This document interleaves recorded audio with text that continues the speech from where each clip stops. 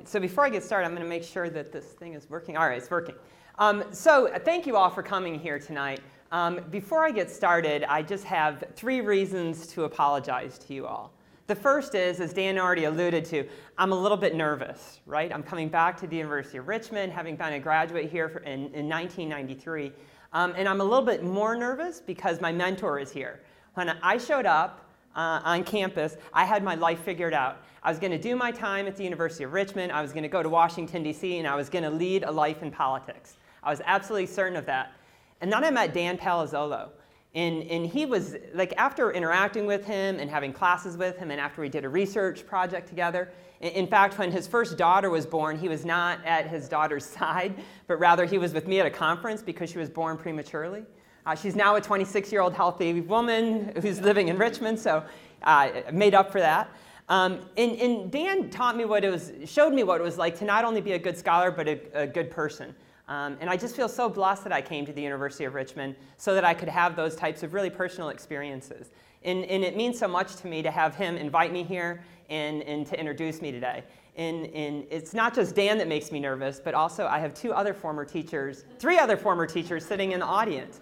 Right, so Dr. West has come back to campus, and then Dr. Dance, who taught me African American literature and black women writers, and then Mrs. Hobgood, who taught me political communication, are all here. And so I'm extra nervous. I have 4 former teachers in the audience. And as long as I'm naming people, right, one of my dearest friends from my time at the University of Richmond is Kay Costenbader, who flew up from Florida to share this weekend with me. So I'm thrilled to be here, so I'm nervous. So forgive me for that. The second reason I'm going to apologize to you all is the project that you're going to see today is a project that's in progress. Usually when I get the opportunity to speak to public audiences, I'll present some of my research work or work that's already been published or maybe even a book. But I wanted to take this opportunity in particular to show you a work in progress, in part because it's what I'm thinking about right now. And so I'm hopeful that the questions that you ask, the things that you react to, will help me in developing this project even more. So tonight, I'm going to ask a lot of questions, and I'll just bear with me in that I'm not going to have as many answers as that I wish that I could have. So I would just ask for your forgiveness on that. And the third reason I'm going to ask for your forgiveness tonight is that I'm going to talk about politics. Right? I would say that anywhere I'm speaking in the United States, but in particular to a crowd in Virginia who just endured an off-year election. You don't even get a break during the odd number years in Virginia. But yet you showed up tonight, and so I'm just thrilled that you're here. And so I apologize for talking about politics. And it's even worse because I'm going to talk about Congress. And as you'll see here shortly, Congress isn't a beloved institution. So let's go ahead, with those apologies out of the way, let's go ahead and get started. So the title of my talk is Contempt in Congress, the Decline of Statesmanship in the U.S. Senate. I'm going to be spending a lot of time talking about, particularly the U.S. Senate. A lot of the things that I'll say have some bearing on the House of Representatives, and I'm happy to entertain questions about it. But most of it's going to be about the Senate. And the Senate is a unique institution, right? So the House of Representatives only requires a majority vote. So the majority party, even if it has the majority by a seat or 2, can pretty much get its will done. But the Senate is different, right? Because of the rules of the filibuster, it takes 60 votes to get a lot of things done. It's rare that a party has 60 votes by itself. And so for a lot of things to happen in the Senate, it requires some consultation with the other side. It requires talking across the aisle. And so a lot of what I'm going to be talking about today is the building of bipartisanship, or breaking down of bipartisanship in the Senate. But first, let's talk about Congress as a whole. Right? So if we ask the American public, do you approve or disapprove of how Congress is handling its job? So someone throw out a number. What percentage of the American public approves of the way that Congress is doing its job? All right, so I heard lots of low numbers, right? So it's actually 25%, right, in the latest poll. This is from October, so last month. And it's on a bit of an upswing. So if we look across time, right, there are times when it's been as low as single digits. Right? So the fact that it's 25, what I think you have happening over the last couple of months is that with the House finally doing some stuff on impeachment, some Democrats are now approving of Congress in a way that they weren't before. So I think that's what's going on here. But there are lots of ways that I can show you the unpopularity of Congress. So I'm going to ask another audience participation question. So what's the first word that comes to mind when I say Congress? Gridlock. Gridlock. Obstruction. All right, so I'm hearing gridlock, obstruction. So in a survey that was done, these were the answers that the American public gave. Now, you have to stare at that graphic for a pretty, right? So the bigger the word, the more that people say it, right? So useless and dysfunction, incompetence, ineffective. You have to stare at that a pretty long time before you come up with any positive words in the cloud. There are two. And let's take each of those in turn, right? So the first one is okay. So my suspicion is that some of the surveys that were given to people were asked of people that I normally spend my days with, right? Students. And the way that any student starts an answer to any question is, well, okay, how about incompetence or something else? And so my suspicion is okay comes from them just saying it as a filler word until they think of a word. Now, the other word is serving. So my suspicion with serving is that they forgot the adjective that's supposed to go in front of that, which is self. So I'm not sure even the two positive words could count as words that should have been included. There's another way we can talk about congressional unpopularity, and that's that we can say, all right, do you like Congress more than this other thing? And so in this particular poll that was taken, they asked about lots of other things. The first other thing they asked about was head lice. So do you like Congress or do you like head lice? What do you think wins? Head lice, 67%. It's not just head lice that they prefer, but it's also Brussels sprouts, the country of France, traffic jams, root canals. Isn't that awful? Root canals. Replacement refs in the NFL. But lest you think there's nothing that they don't like less than Congress, they actually like Congress more than they like lobbyists. They like Congress more than they like John Edwards. I can't help but laugh when I present that. They like Congress more than the country of North Korea. So Congress, a bit of a comeback, right? And they like Congress more than they like Fidel Castro. In fairness, I should confess to you that this poll was done when Fidel Castro was still alive. My suspicion is that in death, he may be more popular than Congress today. When we see these statistics and we laugh about Congress, it reflects nothing about what we thought about Congress in the middle part of the last century. Right? There was a time when, especially the Senate, we would call it the greatest deliberative body in the world. There was a great book that was written in 1950 called The Citadel, The Story of the U.S. Senate. In this book, William White, who'd spent a lot of time observing the Senate, wrote this. He said, most men here are alike, right? Apologize for the gender-exclusive word, but they were men at that time. Are alike in the deep sense that they are Senate men, joined in a common pride in the meaning and traditions of their forum. To outside attack from any source, not excluding the White House, they will certainly turn a common face. And they are at the end, members of the Senate, even before they are members of political parties. Does that sound anything like the Senate we know today? Yeah, sadly not. There's still some vestiges, right, of this bipartisanship, of this idea of them being Senate men first. And we see it in some of the interpersonal relationships they have. So I want to tell you about two members of the Senate in particular. So the person on your left is Thad Cochran. He was the first Republican elected from the state of Mississippi since Reconstruction. He is the longest-serving Republican from Mississippi in the history of the state. And then the guy on the right is a Democrat, Pat Leahy, from Vermont. Right? Long-serving Democrat, one of the 2 or 3 senators that have served the longest in the institution. They had a great relationship. In fact, when Thad Cochran, who has since died, when he died, Pat Leahy was the one who gave the address at his funeral. So when Thad Cochran had announced his retirement from the Senate, he was resigning from the Senate because of ill health, Pat Leahy had this to say about him. He said, he's the best friend I ever had in the Senate. I know he'll keep his word to me, and he knows I'll keep my word to him. Unfortunately, some in both parties are forgetting that. And Thad Cochran, in turn, said, we fought side by side with each other, sometimes face to face against each other, but always with friendship and respect. No matter the issue, we would walk out of the Senate with our arms around each other. Right? It's a beautiful relationship that the two of them had. And it's not just them, right? We know of other people who've had really close relationships across the aisle. Of course, there was Ted Kennedy and Orrin Hatch, right? So Ted Kennedy, the liberal lion of the Senate, and Orrin Hatch, one of the most conservative members from Utah. In fact, their relationship was so strong that when Ted Kennedy gets married to Vicki Kennedy, his best man is Orrin Hatch, right? And Orrin Hatch speaks at Ted Kennedy's funeral as well. And then perhaps most famously, at least in the last 15 years or so, we have Joe Lieberman and John McCain. Right? So their relationship was so strong that Joe Lieberman, of sorts, even leaves his party. I mean, he certainly does in 2008 when he goes to the Republican convention and places in nomination John McCain's name to be the Republican nominee for president. And it reminds me, right, these bipartisan political marriages that exist, it reminds me of an old poll question that was asked in 1958. They said, so if you had a daughter of marriageable age, would you prefer she marry a Democrat or a Republican, all other things being equal?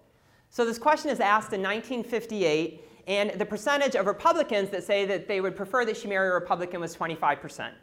And the percentage of Democrats said that, right, 33% of them preferred that their daughter marry a Democrat. So this question was asked in 1958. So as partisanship is getting worse, a polling firm decides to ask this question again a little bit more recently. What do you think the numbers have happened since then? Yeah, so it's a little bit higher. In 2016, 60 and 63%. In fact, I might be exaggerating a little bit, but not that much, to suggest to you that Republicans these days would rather have their daughter marry a lesbian than a Democrat. Right? I mean, I'm not sure it's quite to that extent, but I suspect that it's close. And of course, the partisanship that is raging in the Senate and the polarization has a consequence on the institution as a whole. So if we look at the number of filibusters that are occurring in the Senate, we see the number getting higher and higher. Right? It doesn't matter if it's a Democratic Congress with a Democratic White House, which is indicative of those blue bars, or if it's a Republican Senate and a Republican president, which is the red bars, or the purple bars, where there's a switch between the Senate majority and the folks living in the White House. Right? There are more filibusters happening in the Senate these days. They're also having a harder time funding the government. So normally this is done in 13 separate appropriation bills that fund the entire government. What we would like to see in an ideally functioning Congress is there should be a lot of black circles indicating that those individual subcommittees are having the hearings, they're reporting bills, those bills are being passed by both chambers and they're being enacted into law. But as we see, the closer we get to the top, the worse it's getting.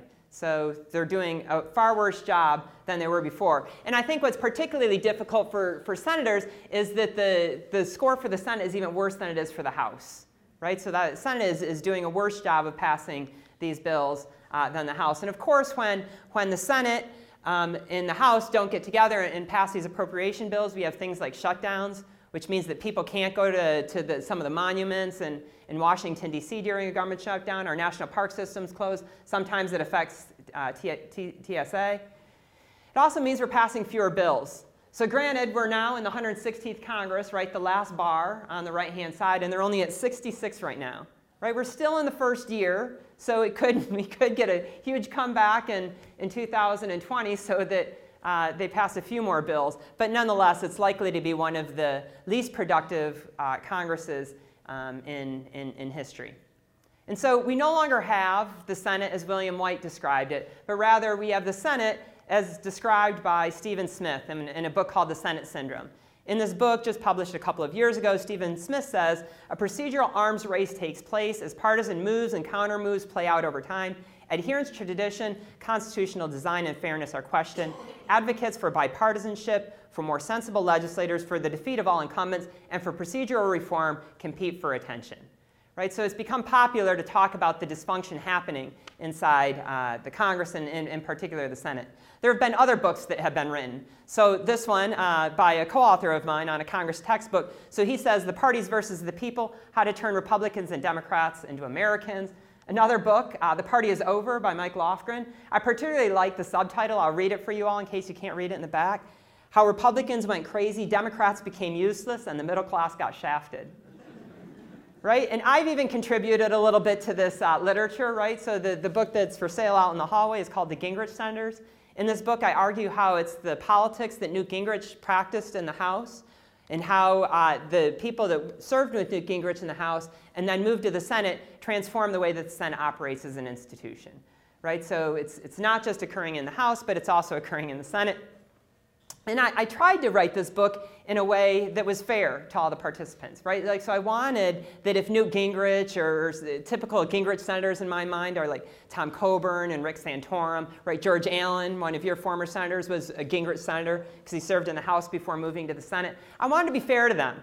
And so I was always a little bit worried about how the book might be received. And just from a fluke accident, one of my former students who helped me out with this book, his mom was working at a bookshop, and the bookshop was hosting Newt Gingrich. And so before Newt Gingrich started signing books, my former student's mom had an opportunity to talk to him and said, hey, have you ever heard of this Gingrich senator's book? And she said, and Newt said, yeah, I have heard of it. And she said, before he offered his opinion, my son helped work on that book, she said. And so Newt Gingrich says, you want to know what? I think the author is pretty much on track. He says, I think that the author gives me too much credit. And so to this day, I think I'm the only person in America to whom Newt Gingrich thinks gave him too much credit. So Newt Gingrich takes one of his books, he hands it to the mom, and the mom has him sign it over to me, and this is my student handing me the book. In the inscription, he says, to Sean Theriault, and hopefully will lead to a solution-oriented Senate. Your fan, Newt. And I'll just tell one other story, right? I'll go back a slide, if I can. Uh-oh. Maybe I broke it. Oh, there's a note here. Oh, it wants to install an update. I'll say, remind me later. Right, so the student, right, there's no reason you would know him, but you know of him. So he was one of the people that was practicing with the Republican baseball team when someone went up to Washington, D.C. And so he was actually shot in the calf. Right, so he is one of those that was wounded. I'm happy to say that, right, he's fully recovered, he's running these days and everything like that. But the story is extra special to me now as a consequence of what his mom and what he did for me. He's now back in Houston getting his MBA at Rice. So in the book, The Gingrich Senators, I talk about two different aspects. Right? There's the aspect of party polarization, and then there's this other thing, I think, that's happening inside the Senate. And we in political science don't have a really good idea of what that other thing is, but we think that it's ultimately more meaningful. And so before I start talking about that other thing, I first want to talk just a minute about party polarization. So this is how much the Senate has polarized. The line running in the middle of each of the regions is the average ideology score, right? So they take all of the votes and they figure out voting, and they say the average Democrat is there, and it's changed a little bit over time, right? And the average Republican used to be down there, and it's grown more conservative, more off to the right-hand side. So that the Democrats have gone from an institution filled with people like Dianne Feinstein, who we now regard as one of the more moderate senators serving in the Senate, to someone like Patty Murray, who we think of as being a bit more liberal than Dianne Feinstein. The Republican Party has gone from someone like Shelley Moore Capito, your neighbor just over in West Virginia, to someone like John Cornyn, right, the senior senator in the state of Texas. Right, so that's party polarization. It's this other thing that I want to get at more, and I started thinking about it a lot when Evan Bayh, senator from Indiana, announces his retirement. This is in 2010. And he says, for some time I've had a growing conviction that Congress is not operating as it should. There is too much partisanship and not enough progress, too much narrow ideology and not enough practical problem solving, even at a time of enormous national challenge that the people's business is not getting done. And right, it's those words in bold that were piquing my attention and reflection. And is it really the fact that too much partisanship equals not enough progress? Haven't we always had really conservative people serving in the Senate and really liberal people? Right? Is it really the partisanship that's driving this? Is it really the fact that too much narrow ideology equals not enough practical problem solving? This is the heart of my current research question. Right? Are these two things highly correlated, or are they two different things? And if they're two different things, shouldn't we begin to understand what that other dimension is? Right? To think of it a different way. Should we think of polarization and right, the social fabric as being on the same, are they the same thing? Should we measure them in the same sorts of way? Right? I want to talk about these things going in the same direction, so instead of talking about social fabric, I'm going to talk about contempt. Right? Is polarization, right, voting conservatively in hatred and voting liberally in hatred, do those things go together? Or do they exist along two separate continuums? Right? Should we be separating them and trying to get measures of them independently? To put it a little bit more cheeky, if you will, right? Are we talking about flip sides of the same coin, or are we talking about two different coins? So I think that we're talking about two different coins. We know a whole lot about the quarter, right? We know a whole lot about party polarization. It's the second dimension of social fabric, contempt. That's what I want to try and get at. So social fabric, or right, contempt, is going to be the dimension that we're going to spend a whole lot of time thinking about in the next half hour or so. I can't help but have this project be influenced by where I'm from, right? So what state do I live in? Texas, right? Our senior senator is John Cornyn, right? Up until this last year, John Cornyn was the second-ranking Republican. He was the majority whip in the Senate. Pretty powerful position. Very conservative guy, but very much Republican establishment. Right? You could imagine him in a particular meeting with Barack Obama and Susan Collins trying to come up with some solution so the government doesn't have to shut down, or some type of public policy problem that needs to be addressed. And then who is my other senator? Ted Cruz. Right? The junior senator from Texas is Ted Cruz. Right? You might know Ted Cruz from his fake filibuster that he did right up in the funny. Right, so here he is speaking at 3:27 p.m. And here he is at 8:05, still at the podium. Here he is at 5:21 the next morning. Right, it's sometime between those two different pictures that he's reading Green Eggs and Ham to his daughters as they go to sleep in Houston. Right, and here he is the next morning at noon. Right, he has a much different relationship with other senators. He has a much different relationship with the legislative process. He has a much different relationship with the institution of the Senate than John Cornyn does.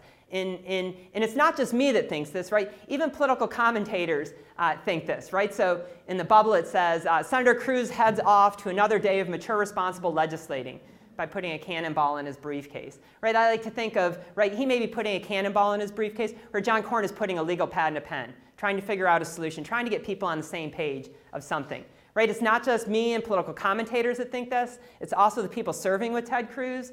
So Al Franken says, here's the thing you have to understand about Ted Cruz. I like Ted Cruz more than most of my other colleagues like Ted Cruz, and I hate Ted Cruz. Right? It's not just Al Franken, but it's also Lindsey Graham, someone from his own party, who says if you killed Ted Cruz on the floor of the Senate and the trial was in the Senate, nobody would convict you. But yet when you look at Ted Cruz and John Cornyn's voting record, it's largely the same. Right? So I can't pick up a difference in the way that they behave by looking at the roll call voting histories. Right? 93% of the time they're casting a vote in the exact same direction.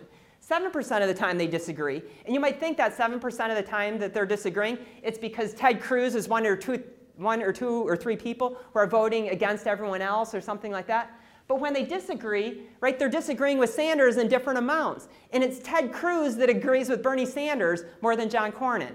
Right? So when they disagree, even still, you're not getting much of an ideological difference between them. Now, it could be that Ted Cruz and Bernie Sanders have been known to going on speaking tours with each other. So here they are on CNN in 2017 where they're debating tax policy. But I think that there's another dimension going on here. So the Senate had been operating as it was, and this is right after the 2012 election. And Al Franken was pretty frustrated with the way that the Senate was operating. And he thought back to his second grade classroom. In his second grade classroom, Al Franken was a really popular kid, and then his biggest enemy in the world was also in the classroom, and he was a pretty popular kid.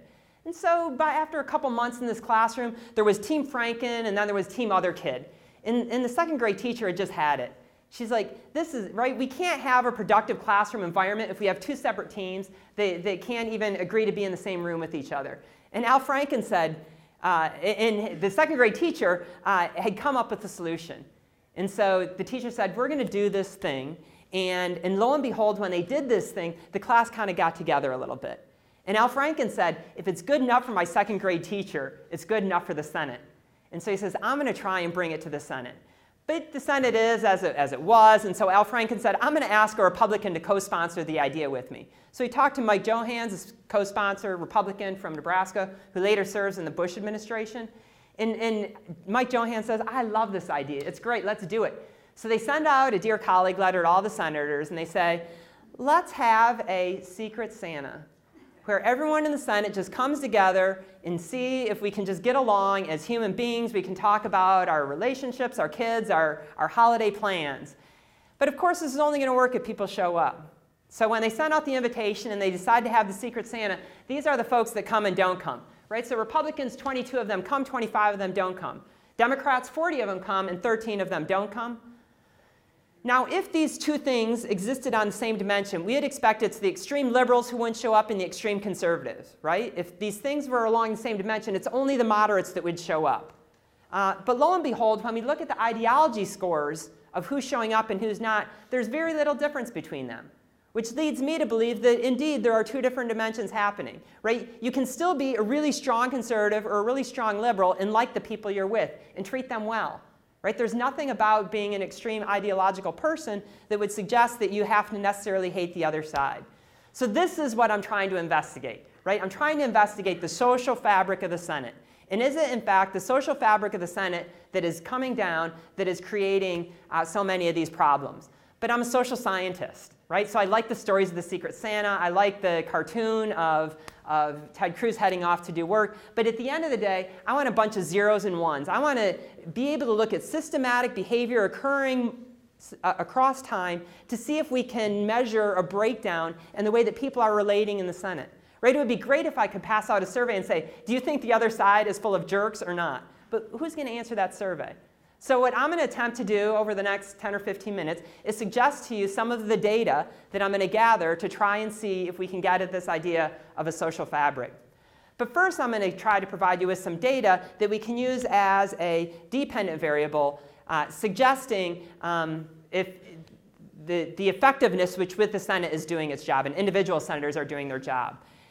So the first piece of data I'm going to look at involves roll call votes. Of course, this audience knows that there are two parties in the Senate. There's Democrats and Republicans. And they can either vote yes and no on roll call votes.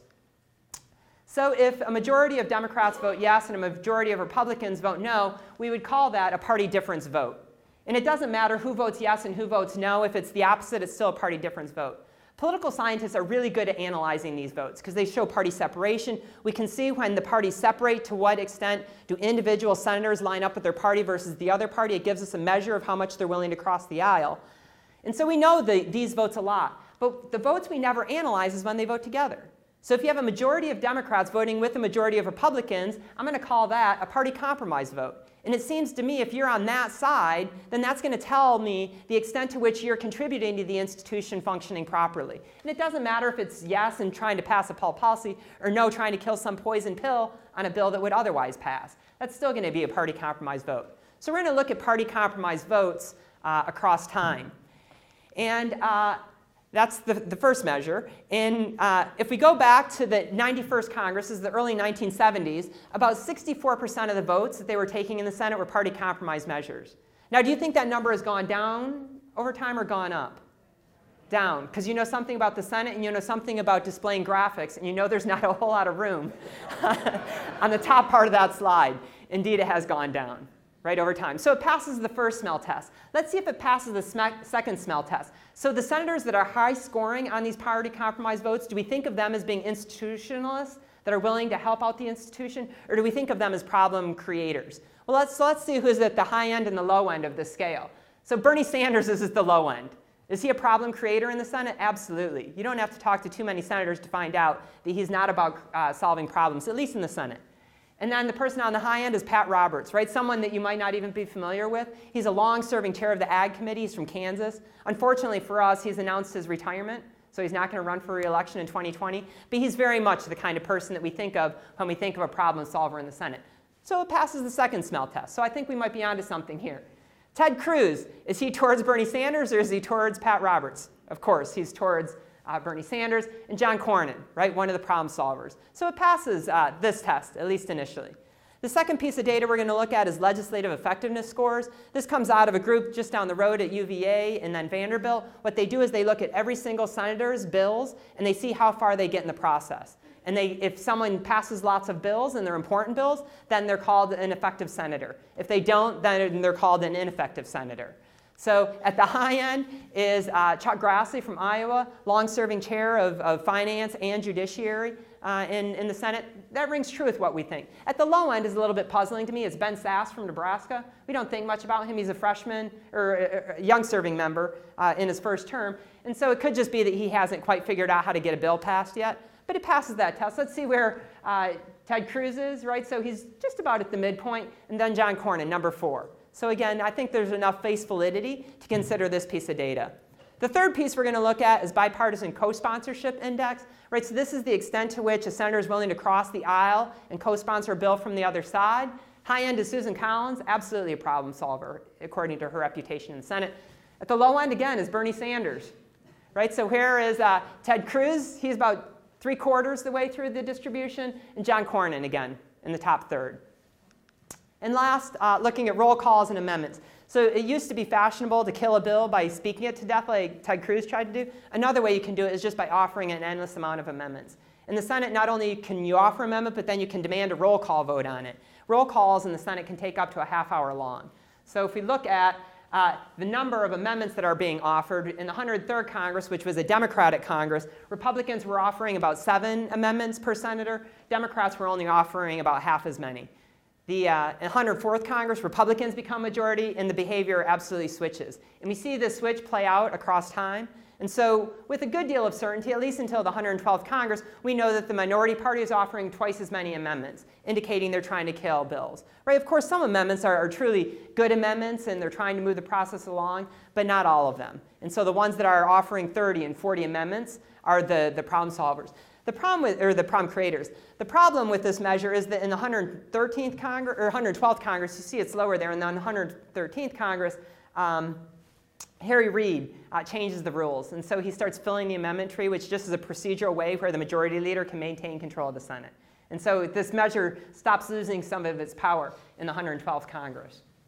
So now, if you were students in my class, I would ask you to draw a line in your notes. I just want to present some data to you that have nothing to do with my talk, only because it turns out that we have some senators running for president, and I thought you might like to see where they score on these dimensions. So those are the folks who are running in the Democratic primary. Those are our 3 measures. The one that scores the lowest is Bernie Sanders, right? 97th rank among all senators. And then, right, there's a clump of them, Elizabeth Warren and Kamala Harris and Kirsten Gillibrand, who's dropped out, and then Cory Booker. And then finally, the 2 most effective senators, according at least to these measures, are Amy Klobuchar and Michael Bennet. Right? Mike Bennet hasn't been on a debate stage since the first debate. So now, right, I'll ask you to draw another line, and we'll now consider some of the data related to social fabric. The first data piece that I'm going to look at are conference committees. So conference committees are this idea when the House passes a version of a bill, Senate passes a different version, they get together, they stay in the same room, and they negotiate a difference. That's the way that reconciliation between bills used to happen, right? It looks something like this. So you have Democrats and Republicans in the Senate, you have Democrats and Republicans in the House, they'd all be in the same room, and they would try and figure out some type of solution. Well, what's happened to the use of conference committees over time? You won't be surprised that they're a lot less frequent than they used to be. Right? So in the last few Congresses, they haven't even been 10 of these conference committees, where if we go back to the mid-1990s, there was more than 60 of them. The second piece of evidence I'm going to look at are CODELs. These are trips that members of Congress take with abroad. Right? And so they'll go to Afghanistan, they'll talk to the troops, or they'll go to Israel and try and figure out the geopolitical situations happening in the Middle East, or they'll go to Germany to talk to some of our allies. So it turns out that sometimes folks travel with just one party. So here are a bunch of Republicans who are at the King David Hotel in Jerusalem. Sometimes they'll travel in bipartisan groups, right? So this is one of John McCain's famous ones, where he has Joe Lieberman, right? Senators from both sides of the aisle that are traveling with them. And then some senators just simply travel alone. No one's laughing. All right. So we can look at CODEL data. The problem is that the Senate doesn't like to report these things, and so I'm having to dig. I shouldn't say a team of undergraduate researchers are at the University of Texas right now, while I'm enjoying my nice weekend in Richmond, are digging through the Senate record to try and figure out all of these trips that senators are taking with each other. Another thing we can look at is campaign donations. It used to be in the Senate that if Dan and I were in opposite parties, and we were both serving in the Senate, that I would never give money to the person running against him, even though his opponent is on the same political team as I am, because I would know that 90% of the time Dan is going to win his election. And I want to make sure that I'm not poisoning the well between us so that when he's reelected, we can solve problems again. But if we look at the amount of money that's now being contributed by senators from the opposite party to their opponents, it's gone up pretty drastically. Right? Even in the 2018 and 2016. And it's both parties that are doing this, right? It's not just isolated to one party at all. We can also look at press events. So there's a room that you have to reserve in the Senate, and they have to fill out paperwork, who's going to show up, and they take photos, and right, these are where we hear the sound bites. So sometimes they're bipartisan, right? So here you have Rand Paul, who's Republican, with Ron Wyden from Wyoming, and then Pat Leahy from Vermont. And sometimes just one party shows up. And lo and behold, over time, the number of press conferences that include people from both parties is getting shorter and shorter. That's the black portion of each of those bars. And it's both parties, but this trend is dominated by Democrats. So Democrats are increasingly having press conferences where just Democratic senators are showing up. Another piece of data we can look at are tributes and farewells. So when a senator announces that they're leaving, frequently they'll give a speech like Jeff Flake did, where he announces that he's not going to run for re-election. After he's done with his speech, other folks in the chamber will offer comments as well. Right? So this happens to be the senator from the same state, Arizona, Jon Kyl, who's giving a tribute to him. So again, as I'm standing up here presenting this data, there are researchers at the University of Texas that are coding these data. The first thing that we know is the number of tributes is going down, at least as far as they've gotten at this point. So the 105th Congress, there used to be about 21 senators on average that would give a tribute. It's now down to about 13 senators that are giving a tribute. And the larger problem, I think, of this is that fewer and fewer are coming from the opposite side. So it used to be about half of them were from a senator from the opposite side, and now it's more than 2/3 that are coming from the party of the person who is retiring. Another piece of data we're looking at is ceremonial swearing-in photos. So on the first day of a Congress, the Speaker of the House or the Vice President will be in one of these staged photos, right? The hand resting on the Bible, the hand up, and right, they actually take the oath of office, all of them together on the floor. But people like these individual photos, and so the presiding officer of the chamber will go across. Part of the reason I'm gathering these data is because I just think it reveals some great photos, right? So here's one of Mitt Romney and Mike Pence, right? That's normal. But what happens if you're a Democrat and you've been elected? Do you really want to be in a photo with Mike Pence? So, right, we're looking at these data. Right, some of these photos are just priceless. Right, Joe Biden, maybe you've seen these back when he was vice president. Right, a little bit squeamishness happening. So I actually thought of this idea from one of my former students. So one of my former students is now a member of Congress. Right, so he represents the northeast corner of Texas. He represents the seat vacated by Jeb Hensarling. He's a Republican from Texas. He served in the Texas House before he was elected to the U.S. Congress. And when he was sworn in, just this past January, he had a photo taken with the Speaker. And so the Tea Party in his district got a hold of this photo, and they started criticizing him. And people were writing in on the Facebook post saying, it took Lance Gooden exactly 1 day to become a Pelosi Democrat in the U.S. Senate. Right? And so the chain was getting more venomous, as you can imagine, if you've ever read social comments on these sorts of things. And then about 10 or 12 comments down, someone noticed, right, that Nancy Pelosi seems to be holding hands with someone. And they said, well, who else is in that photo? And so then the true photo came to light.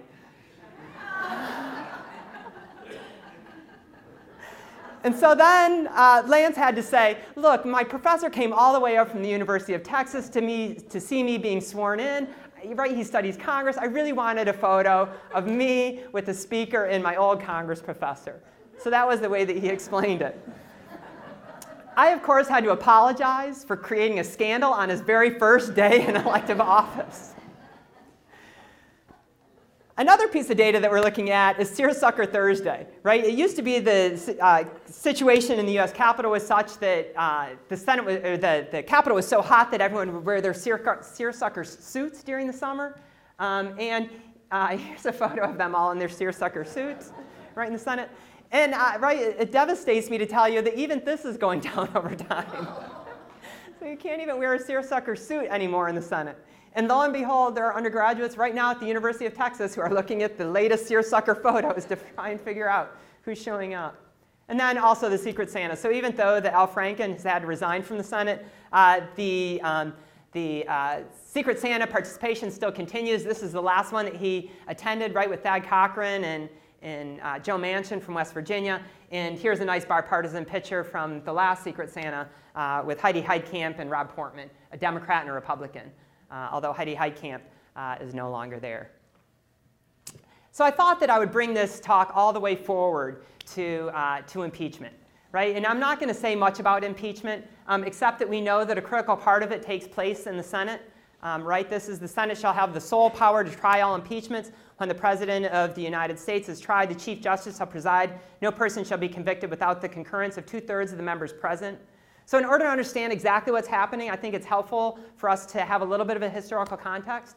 So if we go back to 1972, this is a graph of the percentage, the proportion of Democratic vote that each of the states gave to George McGovern in the election against Richard Nixon. So the state way over on the left is the most Democratic, and the state way over on the right is the least Democratic, right? And now I'm going to show you one with the columns filled in with which party is represented by that state in the Senate, right? And in 1972, there was literally no difference in the constituencies of Democratic senators and Republican senators. They came from, right, it looks almost random, right? The most Democratic state in the country elected 1 Democrat and 1 Republican. The most Republican state in the country elected 2 Democrats. If we fast forward, so if Richard Nixon were to have been voted out of the Senate, it only would have required all the Democratic senators and just a few of the most of the Republican senators representing the most Democratic states. If we fast forward to 1998, this is the way that the parties start shaking out under the Bill Clinton impeachment. So for him to have been removed from office, it would have taken all the Republican senators, and then just a few of the most conservative states who elected Democratic senators to vote to remove him from office. So fast forward to Donald Trump, and this is the way the Senate looks today. Right? There are very few senators these days that are cross-pressured, doing what their parties want them to do and what their states want them to do. When those two things align, it's really hard for senators to exercise independent will, right? And there's very few, right? So Susan Collins and Cory Gardner, right? I mean, Georgia and Maine, kind of Democratic states, right? And then over here, poor Doug Jones, right, is the one who's way over on the right-hand side. So for Donald Trump to be removed from office, it's going to require all the Democratic senators plus that many Republican senators. So what's the state that's right here in the middle, right? What's the state that decides whether or not he stays in or out of office? It's the state of Mississippi. Can you imagine Sidney Hyde-Smith or Roger Wicker ever voting to remove Donald Trump from office? Let's look at one more Democratic state to the left. It's Alaska, right? Maybe we can get to a point where we could imagine Lisa Murkowski, but we certainly can't get to a place where we could imagine Dan Sullivan voting to remove Trump. And then one state on the Republican side is Missouri, right? Josh Hawley today is in the Senate because he rode the coattails of Donald Trump in the last election. And then Roy Blunt, who's a member of the leadership. So in order for Donald Trump to remove from office, it's going to require 47 votes plus 20 Republicans. And right now, at most, we have 15 Republicans that have indicated any type of sense of even listening to the evidence in the Senate. Right? These are people who will say stuff like, I could be a juror in a potential trial, and so I'm not going to say anything else. Right? But the vast majority of the Republicans serving in the Senate today just won't hear of any of the evidence. For them, the process was so flawed from the very beginning that the only thing that could be revealed is flawed evidence, right, is what they're saying. So let's look at those 15 Republicans, right? Back to the idea. So does partisanship line up with institutionalism, or are they the same dimension? So if they're the same dimension, then it should be the most moderate ones who are the ones who are speaking out. So, here are where they line up on the 15 who've indicated some semblance of listening to the evidence. Here is a graph of all of the Republicans serving, right, the most moderate to the most conservative. And here's, right, so the average ideology score is 0.49. And then the folks on the bottom are the ones who aren't going to listen to evidence, and the ones on the top are the ones who are going to listen to evidence. And their ideology scores are pretty similar. right? So again, I think there's something there about institutionalism, social fabric, whatever, contempt, whatever you want to call it, that I think could tell us something about how the Senate operates. These numbers are only correlated at 0.22, so there's a lot that can yet still be explained. So today, I hope I've told you a little bit about what the social fabric is in the Senate. I hope I've given you some indications of how I'm going to measure it. I hope I've told you some of the consequences it has on the institution. And finally, I hope that I've told you a little bit about how I think it might play out during the impeachment thing. The only thing that I would hope at this point is that when I'm done with the research project, you all promise to buy the book. And with that, I'm open for questions.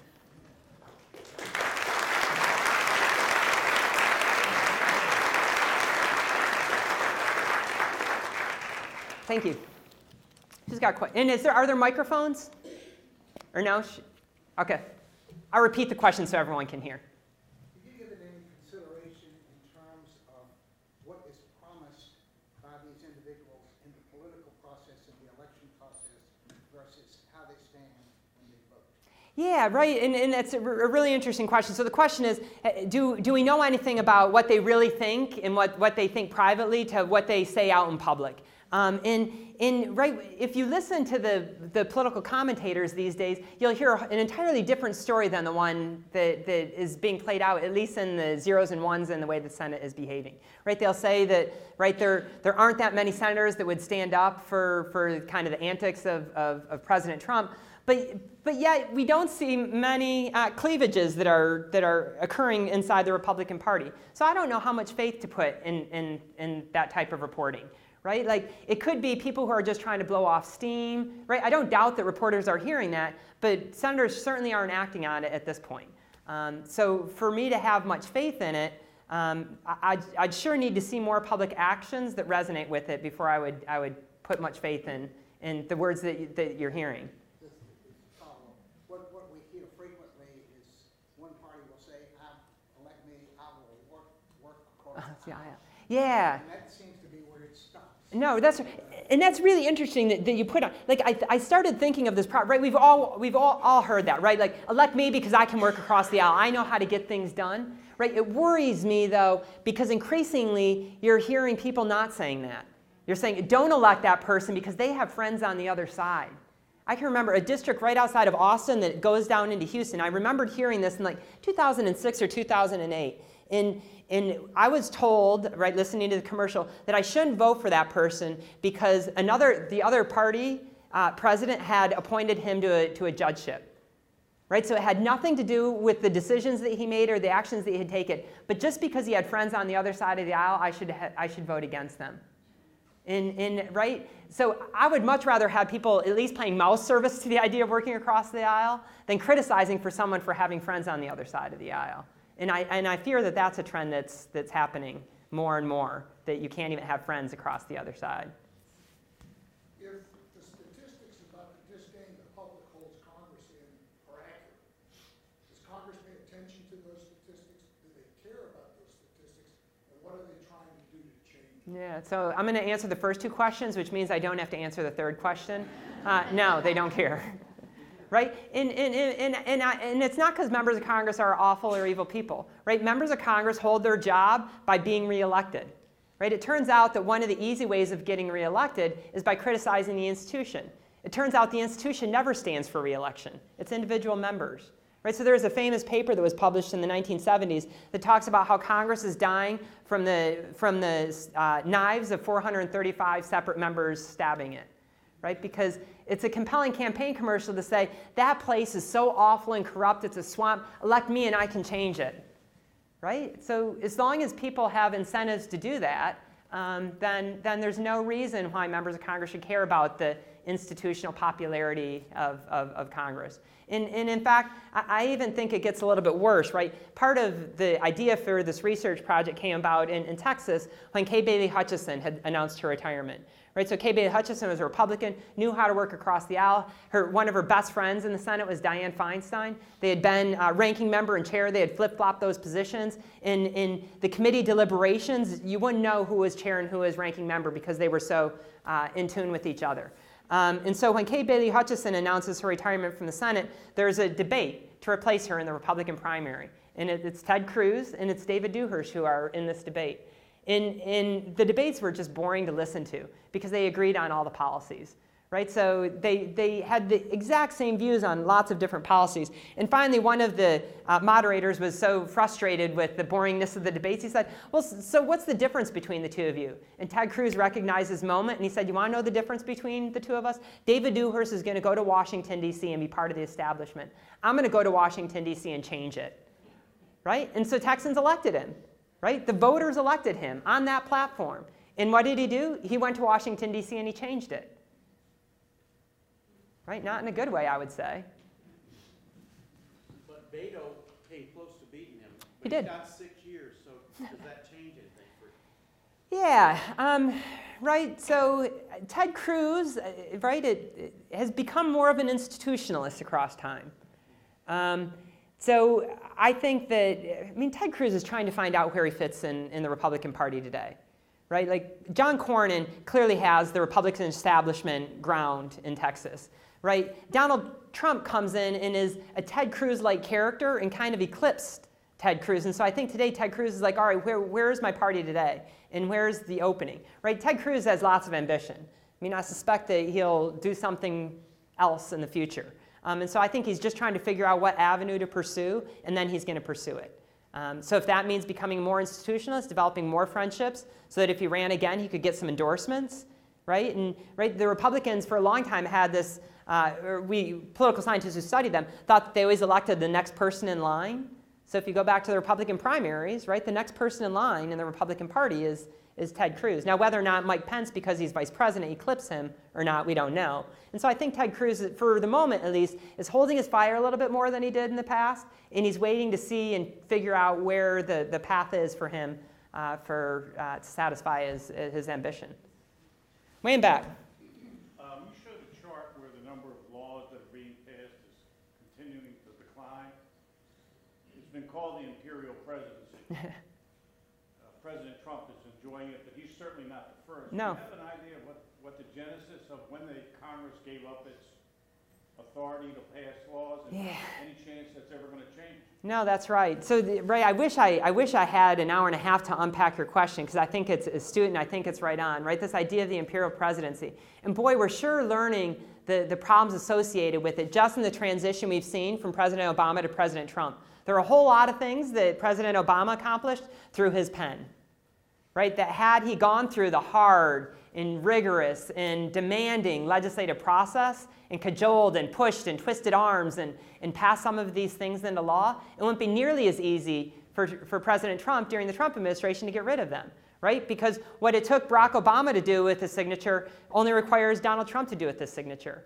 But I don't think that President Trump has learned those lessons from the Obama team. Right? Like, I think he enjoys the satisfaction of just getting rid of the Obama initiatives without recognizing that when the next presidency, if the next president is a Democrat, or whenever the next Democrat is elected, it is only going to require that Democrat's signature to get rid of a lot of things that President Trump is trying to do. And part of it, you're right, is that Congress has abdicated its responsibility. Right? If we go back to the original William White quote, if you think of yourself as first being a member of the House or a member of the Senate before you're a member of a political party, you would act a whole lot differently.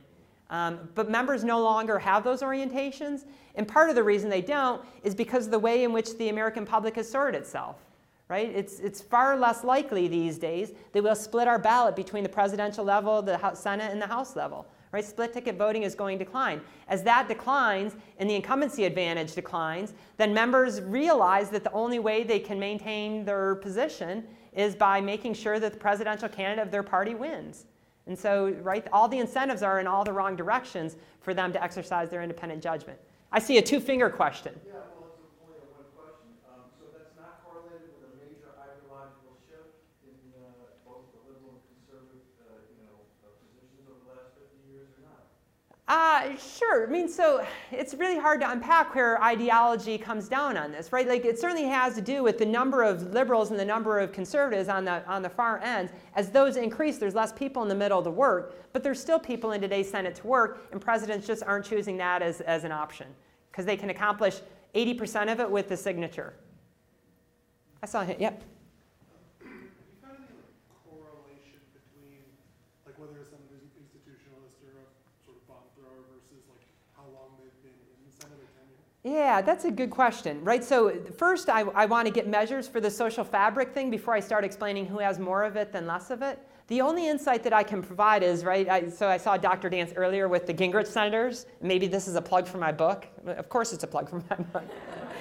So I really expected that Gingrich senators, as soon as they moved to the Senate, would become more institutional in their orientations. But what I show in the book is they come with such great frequency that they eventually start transforming the institution. So the longer they're there, the more distinct they become from other Republicans who are serving in the institution. Because it's a strategy that succeeded upon itself. Right? So they see early senators having success by being bomb throwers. They see them getting reelected. They see them being on the Sunday morning talk shows. And they recognize that this is a strategy that plays to their strengths. And so more of them adopt that strategy rather than the old Thad Cochran strategy of getting along with the co-chair or the ranking member of his committee than throwing bombs. Yep. Two questions. Is there any chance that we will ever, that this institution will ever be transformed? And is there any power that can do that? Yeah. So the power that can do that is you. Right? The senators can't change the institution when none of the incentives are in it for them to change the institution. The only thing that can change the institution is us demanding them to care. Right? And I'm not so naive to try to convince Democrats to start voting for Republicans or Republicans to start voting for Democrats, but we have the power in the primaries. Right? When we hear someone say, I don't care about the institution, I'm going to go there and right now we want them to change it, but I want to hear how someone's going to solve problems. And if they can't indicate how they're going to solve a problem, I don't care if they have the best policy positions in the world. Right? If they can't convince other people to go along with them, then I don't think that we should be electing them. So right, the most devastating thing that maybe I've heard coming out of senators' mouths this past year is in the Democratic debate. I think it was debate number 2, where the moderator said, suppose that you're elected president and suppose that Mitch McConnell is still the majority leader. What are you going to do to make sure that your things, all your great ideas are implemented into law? And the various answers that I heard out of the senators' stage that night horrified me.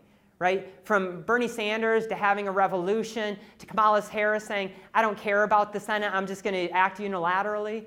Right? These are people who are serving in the institution. Right? It just devastated me that they have so little institutional loyalty that their way of dealing with the institution is ignoring the institution. And I just don't think we should be voting for people. And right now, they're running for president, right? A different role than being a senator. But if we ever heard a Senate candidate talking like that, I hope we wouldn't vote for them, even if we agreed with every policy that they espouse.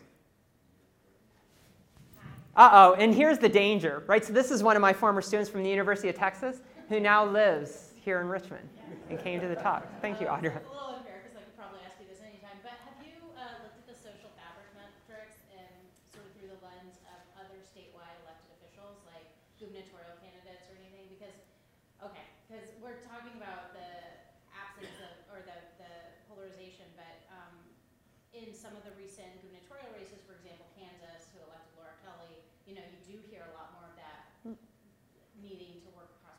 Right, and you especially hear, like in a state like Kansas, from a Democratic candidate who recognizes that she's never going to win if she talks about policy view, right, but rather problem solve. Right, it's the exact same campaign that happened in Kentucky.